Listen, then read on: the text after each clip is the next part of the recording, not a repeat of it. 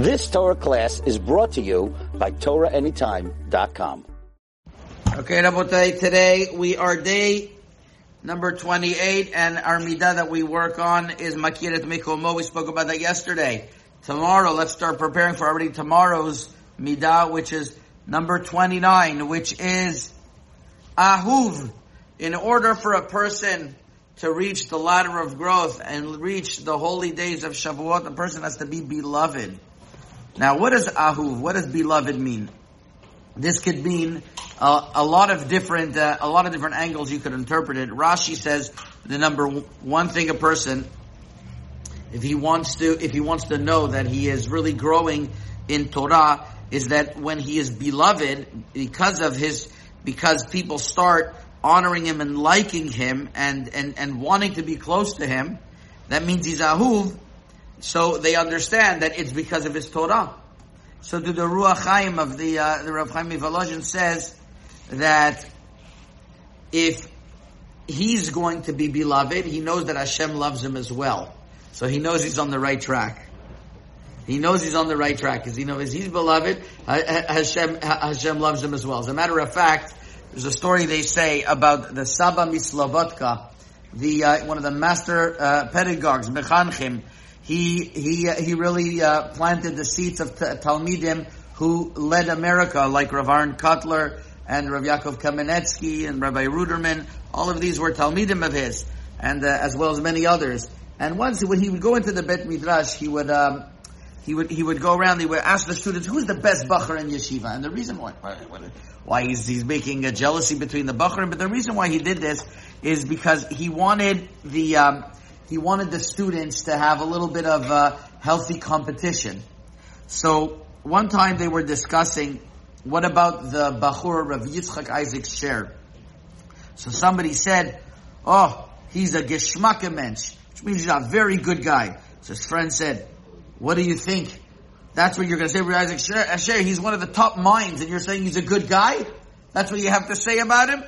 So the Saba smiled and he was very happy. He says, "I don't understand. Of course that means he's one of the lions. Because it says, Kol sheruach habriyot nochemenu, ruach hamakom nichaimenu. If people are happy with you, so Hashem's also happy with you. So of course that's a great compliment. So just in order to understand the litmus test, the sign, if you know that you're on the right path, is that if you're Ahuv. And throughout the generations, our great tzaddikim were always making sure to be very careful in Ben Adam Lechaviro, very careful never to slight somebody else. That way they can always be beloved, never to have enemies. There was the famous Mashgiach from the Mir of Rabbi Yecheskel Levenstein, Reb Chatzkel, would say that he has a tradition from his Rabbanim that the whole Binyan Bet HaMikdash is worth it to be nullified if it's going to cause that somebody could get hurt by it. Even if it matters taking care of the whole Binyan Bet HaMikdash. That means that we don't hurt somebody else in order to get somewhere. There was once a meeting that they had, that they wanted to be mechazik some inyan, and on the way they were going to have to hurt someone. He said it's not worth it.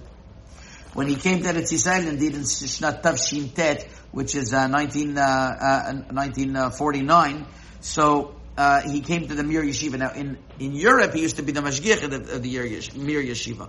When he came to Yerushalayim, so he told himself, so I'm gonna, they asked him to come back to the Mir.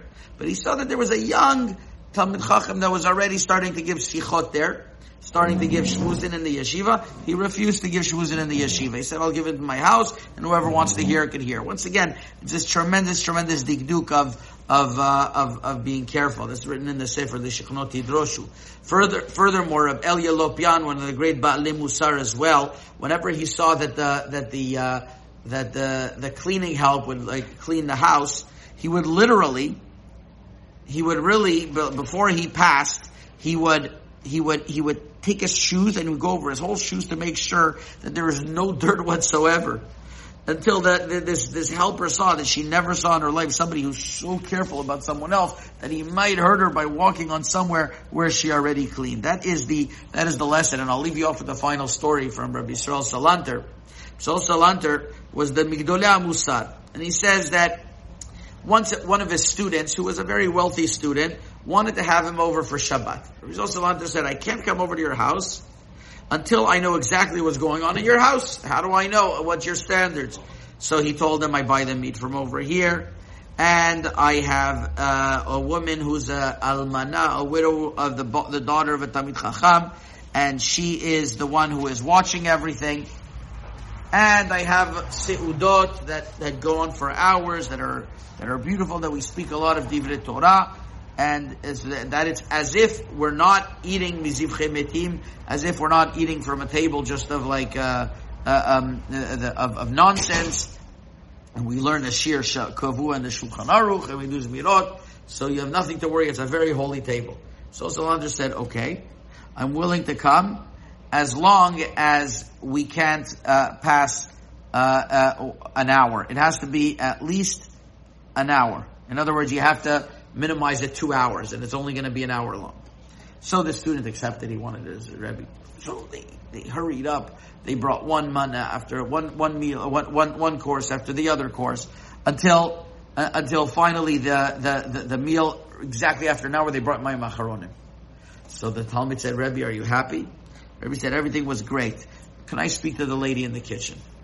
So the almana came out, and he told her, tell me, I'm really sorry that usually you have more time to prepare, but this time you had to do it so quickly. She said, Rebbe, halevai that every single week you should come. Usually I have to be here for hours upon hours, and by the time I get home I'm exhausted, I can't sleep. Like this, it went quickly, at least I could get some rest tonight. So Rabbi Yisrael just said, here's something that you should have thought of that you didn't think of. You take so much time in your seudot, but what about the other people that have to suffer because of that? Part of having a kosher table is making sure not to insult others. That's brought down in the Sefer Tinuot HaMusar about the great Rabbi Yisrael Salanter, and it shows that in order to be ahuv, a person really has to put emphasis on loving and being loved, which is caring about others, and then the Torah is going to come to him. Chazaku Baruch. You've just experienced another Torah class brought to you by TorahAnytime.com.